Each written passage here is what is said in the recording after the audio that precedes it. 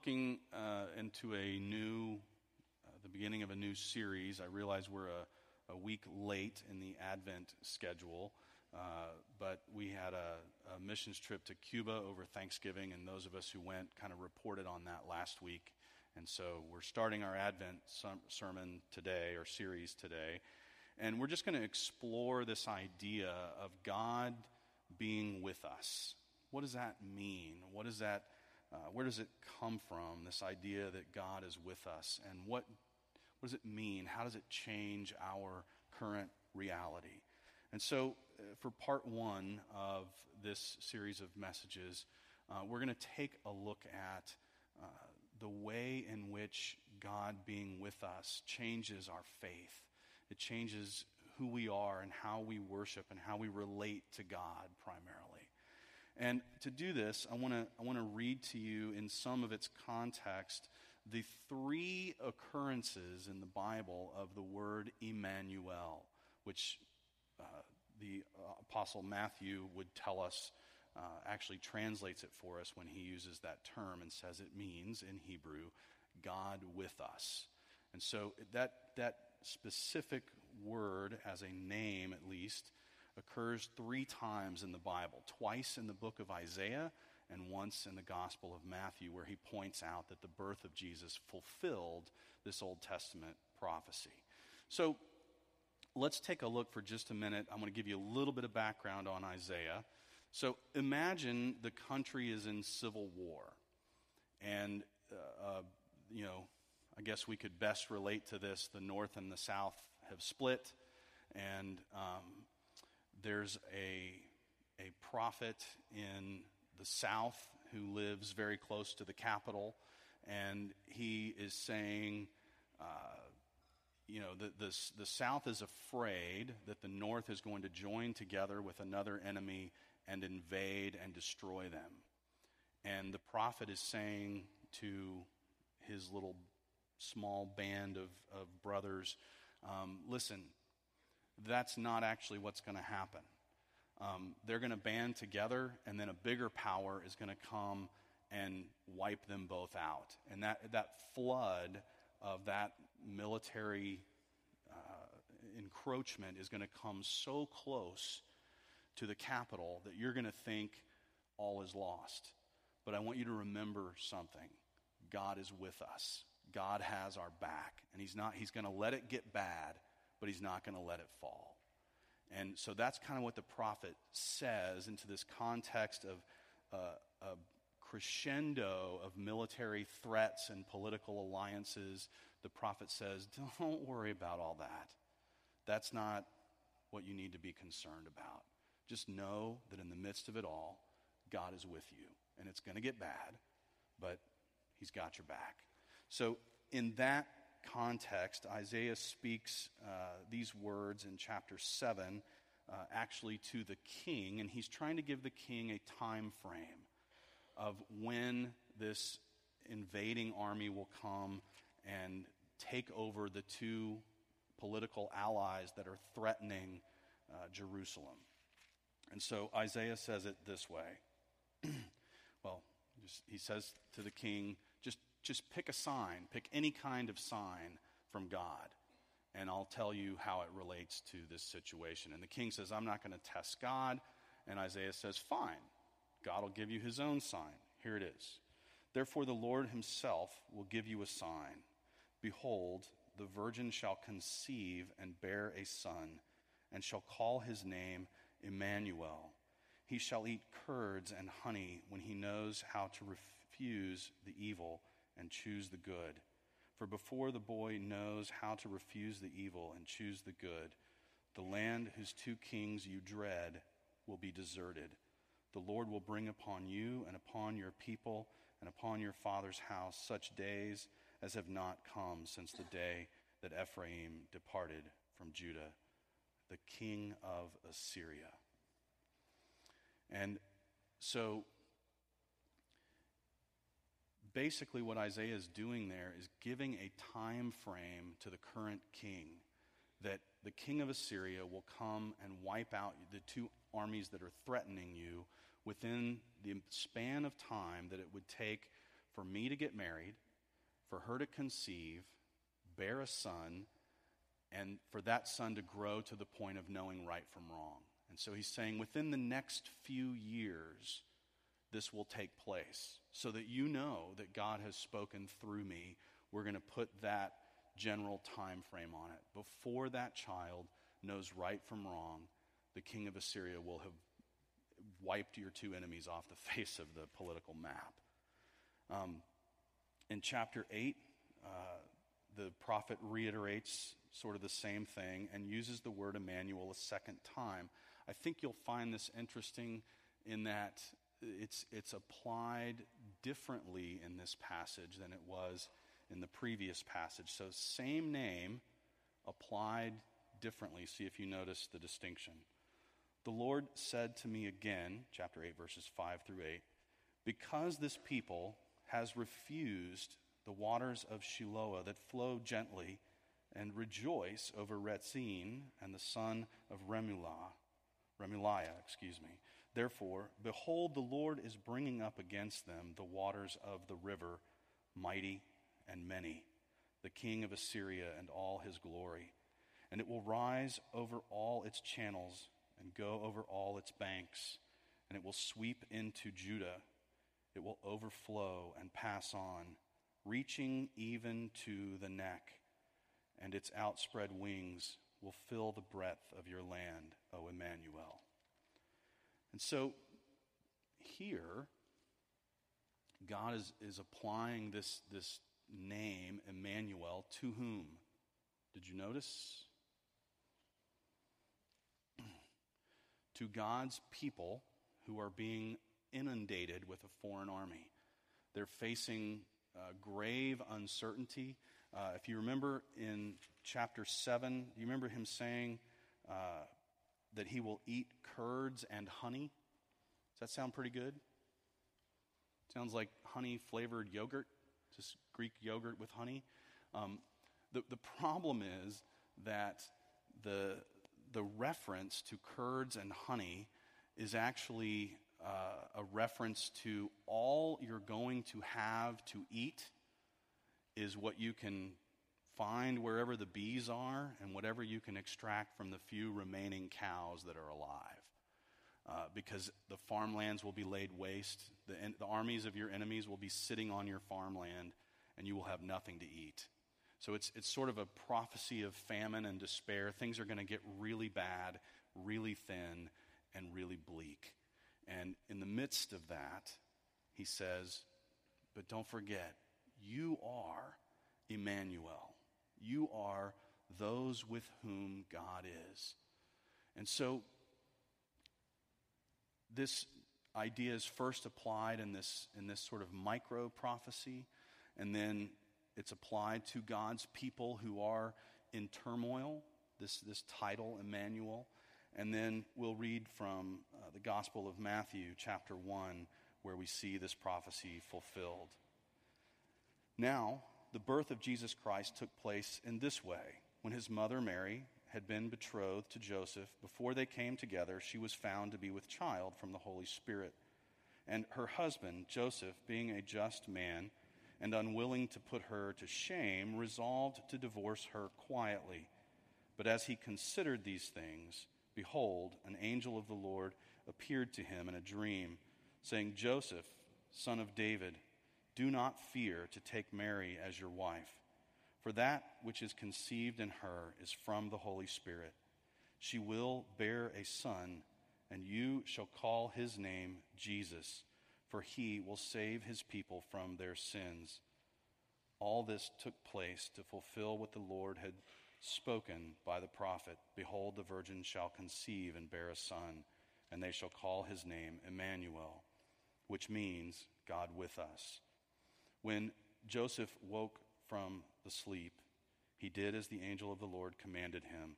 He took his wife, but knew her not until she had given birth to a son, and he called his name Jesus. So there are the three occurrences of the name or title Emmanuel in the Bible. And as we're looking at this, I just want you to contemplate something for a minute. When Isaiah first used this term, he was giving a short time frame, right? This will happen in our lifetime, in the span of the next few years. What I'm saying will come to pass, or what God is saying will come to pass, will come to pass. And this is the way God works in history. He gives this sort of short-term prophecy about the coming of the king of Assyria, and he leaves his fingerprint on what he said and did. And that fingerprint in this case is this idea of God being with us. And so he sort of leaves this impression on the hearts of his people that God is with us.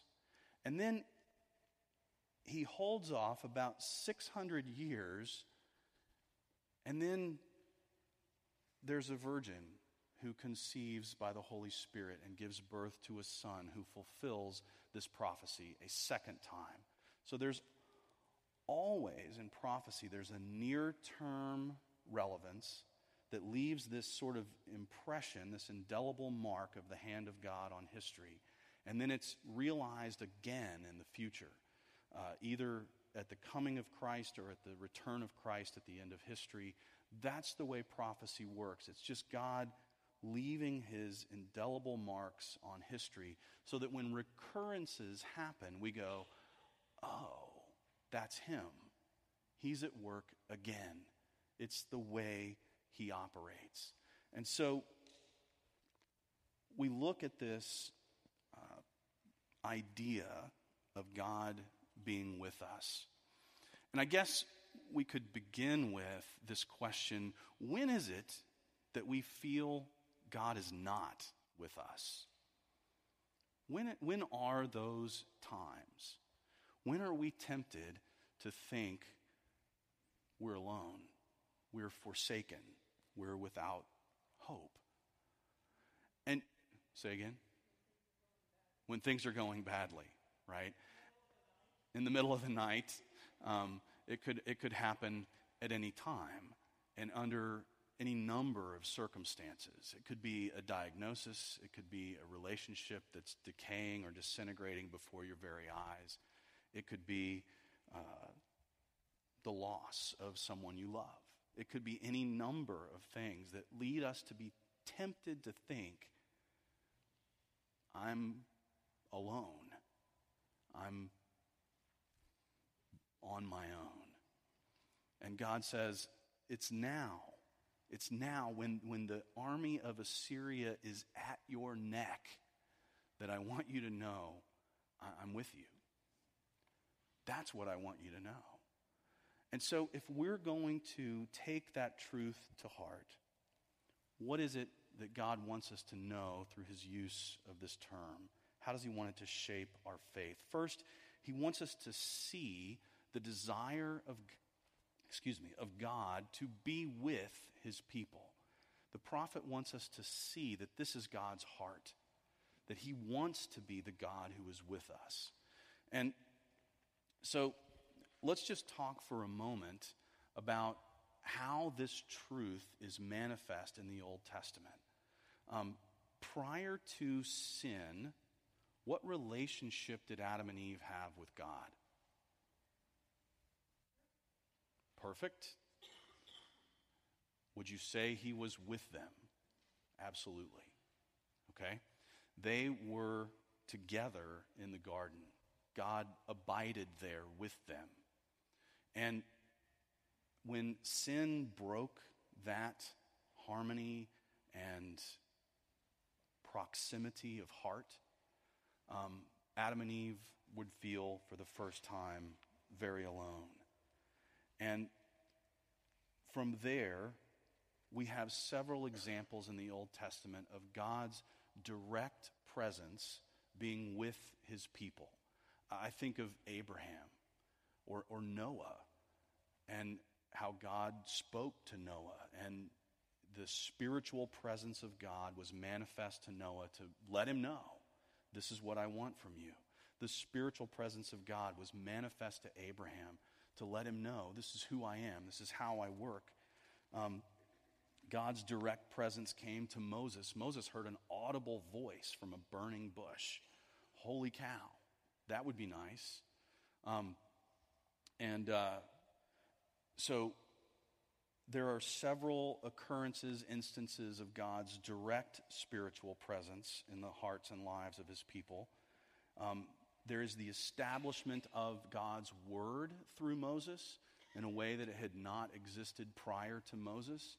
So because of Moses' ministry, the Hebrew language is alphabetized and the word of God is codified and recorded and established for all time.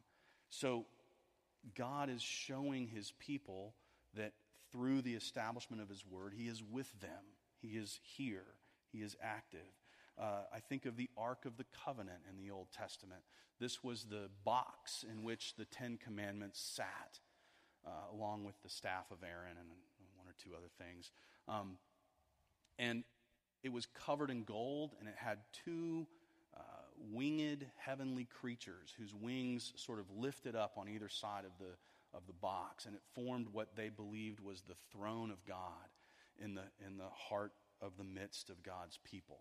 And so that ark was supposed to exist in the center of the lives of God's people to represent this simple idea that God is with us. You have in the life and ministry of Moses and their wandering through the wilderness, you have the pillar of cloud by day and the fire of God by night to represent to God's people that he is there. He is with them. He is present in their wandering in the waste and vast wilderness in which they waited. And so then in Israel's history, you have the advent of three offices. I probably should have put the priests first, but the kings, the priests, and the prophets. These three offices of the Old Testament, which were all intended to remind God's people that God is with us. God is with us through what the priests do. God is with us through the strength and the courage and the leadership of the king, or when the king wasn't so strong or courageous or very good at leading. He reminded us of our need for God as our king. And God is with us through the prophets. He is still speaking. He is alive. He is present. He cares. And the prophets, when we get to Isaiah, they point two things out to us about this idea that God will be with us as it occurs in these two instances in Isaiah. That God will at some point be with us in a greater way than he has been. That all of these Old Testament manifestations of the presence of God were the manifestations of his spiritual presence, which is real and powerful and holy and good, but something better is coming. This is what Isaiah insinuates with naming this child of his prophecy. God will be with us in a greater way than he has been. And that we once again are and always will be the people with whom God resides. We are the people God is with. We are both with him, this passage reminds us, and destined to be with him or remain with him. So in Isaiah chapter 8, this occurrence of Emmanuel is actually used to describe you and me and us. It's the people of God who are referred to as Emmanuel. And so in a very powerful sense, Isaiah sort of bookends this idea that there will be one who comes whose name will be God with us. And you are the people whose name is God with us. And this coming one will be the convergence of God's will manifest in history. So we must see the desire of God throughout all of Scripture to be with us, that he be present in our lives and in our hearts. And we must see our need for God to be with us. And this is best seen in the context of Isaiah, the first several chapters, where Isaiah makes it very clear as to the why of why the world is falling apart. The world is falling apart because of sin. And in this case, mostly the sin of the leaders of God's people. Their sort of corruption and greed and bloodthirsty nature is wreaking havoc on the civilization of God's people. So we should see our need for God to be with us. Sin and rebellion are universal to our hearts. There are none of us who are devoid of these traits. And when they crop up in ancient Israel, when we read those passages, the first thing we should do is go, oh, yeah, I'm capable of that kind of sin and rebellion myself. Corruption and confusion, stubbornness, selfishness. I can check every one, right? All of these realities remind us of our need for a God who wants to be with us, who is with us. Sickness and suffering. I'm thinking of the context into which Emmanuel would be born and raised. This context where there's nothing left to eat of the land. No grapes, no wine, but just whatever the bees leave behind and whatever you can squeeze out of the last few cows that are still here. Into that context, God's presence is born into our sickness and suffering. And of course, the pending prophecy of death, which is not very happy, I know, right? That God is saying, yes, the king of Assyria will come. And did you notice he said he'll reach the neck. He'll flood over these hills like nothing you've ever seen. And he'll get all the way up to the walls of Jerusalem. And you know what will hold him back? The hand of God alone. There was nothing left in Israel to stave off the invasion of that army. It was, at the time, the largest, most advanced, and most brutal military on the face of the earth. There was no match. And so Isaiah said, these other two little regional entities that you're worried about, don't worry about it. The king of Assyria will take care of that for you. He will flood in and they'll all be gone. You'll have none of your neighbors to worry about. Oh, except for this Assyrian guy who will keep coming and coming and coming. Have you seen the ad for the Game of War? Have you seen that? There's this woman on a horse, and she's got this huge army that she's commanding, and she says, you have nothing to fear except for about what's about to come out of those woods over there. And then this 80-foot monster comes out of the woods, and everybody's like, dude. Okay. So Isaiah is sort of like her. You have nothing to fear. Your neighbors, they won't even be here a few years from now. Oh, yeah, except for that guy who's coming over the hill over there.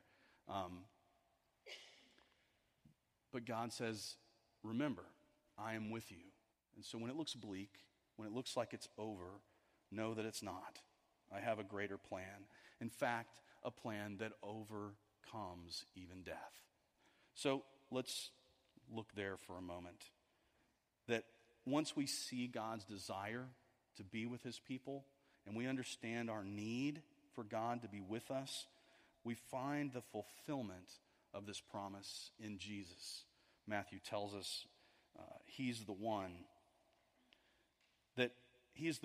in whom God comes to live with us. He brings the physical presence of God to earth. This is the change. Every manifestation of the presence of God prior to this. That's maybe too sweeping.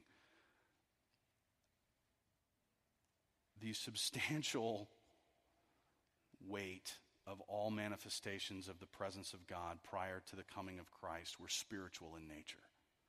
They were God's spiritual presence coming to bear in the history of his people. This one is different. This is God himself becoming human, taking on flesh. And as he brings the physical presence of God to earth, he brings the Word of God to life. So that when he is born, people read Isaiah chapter 7 differently. They go, oh, that wasn't just about Assyria. That was God acting in such a way that when he lifted his hand, we can see that same impression again 600 or 700 years later in the life of this baby named Jesus. It's the same handprint, the same God at work. And he comes to live with us in Christ, and he comes to redeem us by the blood of Christ. We see in Matthew's statement that Jesus is the prophet, the priest, and the king. He is the manifestation in history of every previous appearance of the presence of God on earth. He brings it all together. And we look at God's word differently, knowing him, seeing his fulfillment, his life at work. And so John tells us that Jesus is the living word of God. He is all prophecy, if you will. He tells us that Jesus is the Lamb of God, or actually John the Baptist told us that. Behold the Lamb of God who takes away the sin of the world. He is our priest who offers the ultimate sacrifice of himself for our sins. And he is our King who reigns over our hearts and over our lives in good and in bad. He came to redeem us as our prophet, priest, and king, and he brings us from death to life through his sacrifice on the cross.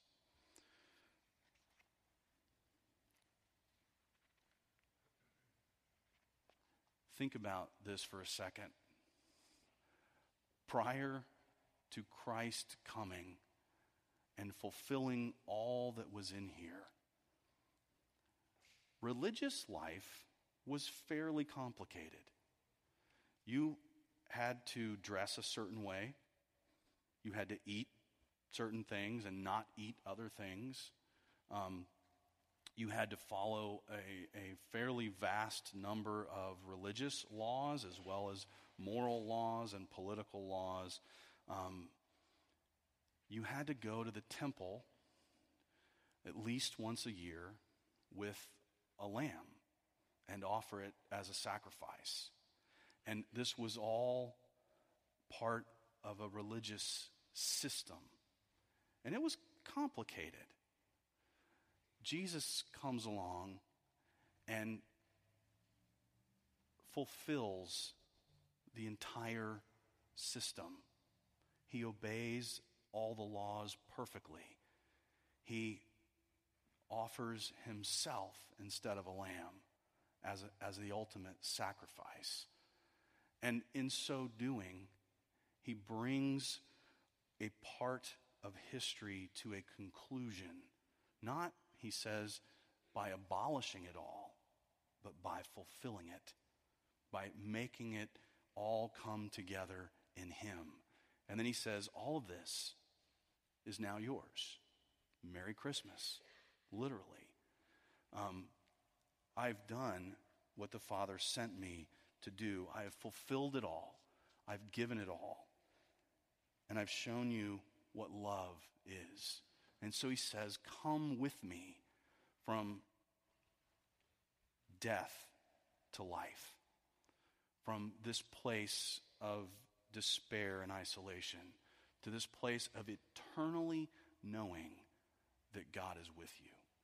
Will you pray with me? God our Father, teach us again and again that you are with us, that you are present and alive in our hearts through what your Son did for us on the cross. And that when he ascended from the dead and sat down at your right hand, he sent to us the living presence of your Holy Spirit to fill us, to grow us, to change us, to give us life from inside. And we thank you for this gift as well, that you have brought us from death to life. And Lord, lift our heads in our despair and help us to see the light of your love each and every day, and to know in all circumstances that you are with us. In your Son's holy and precious name we pray. Amen.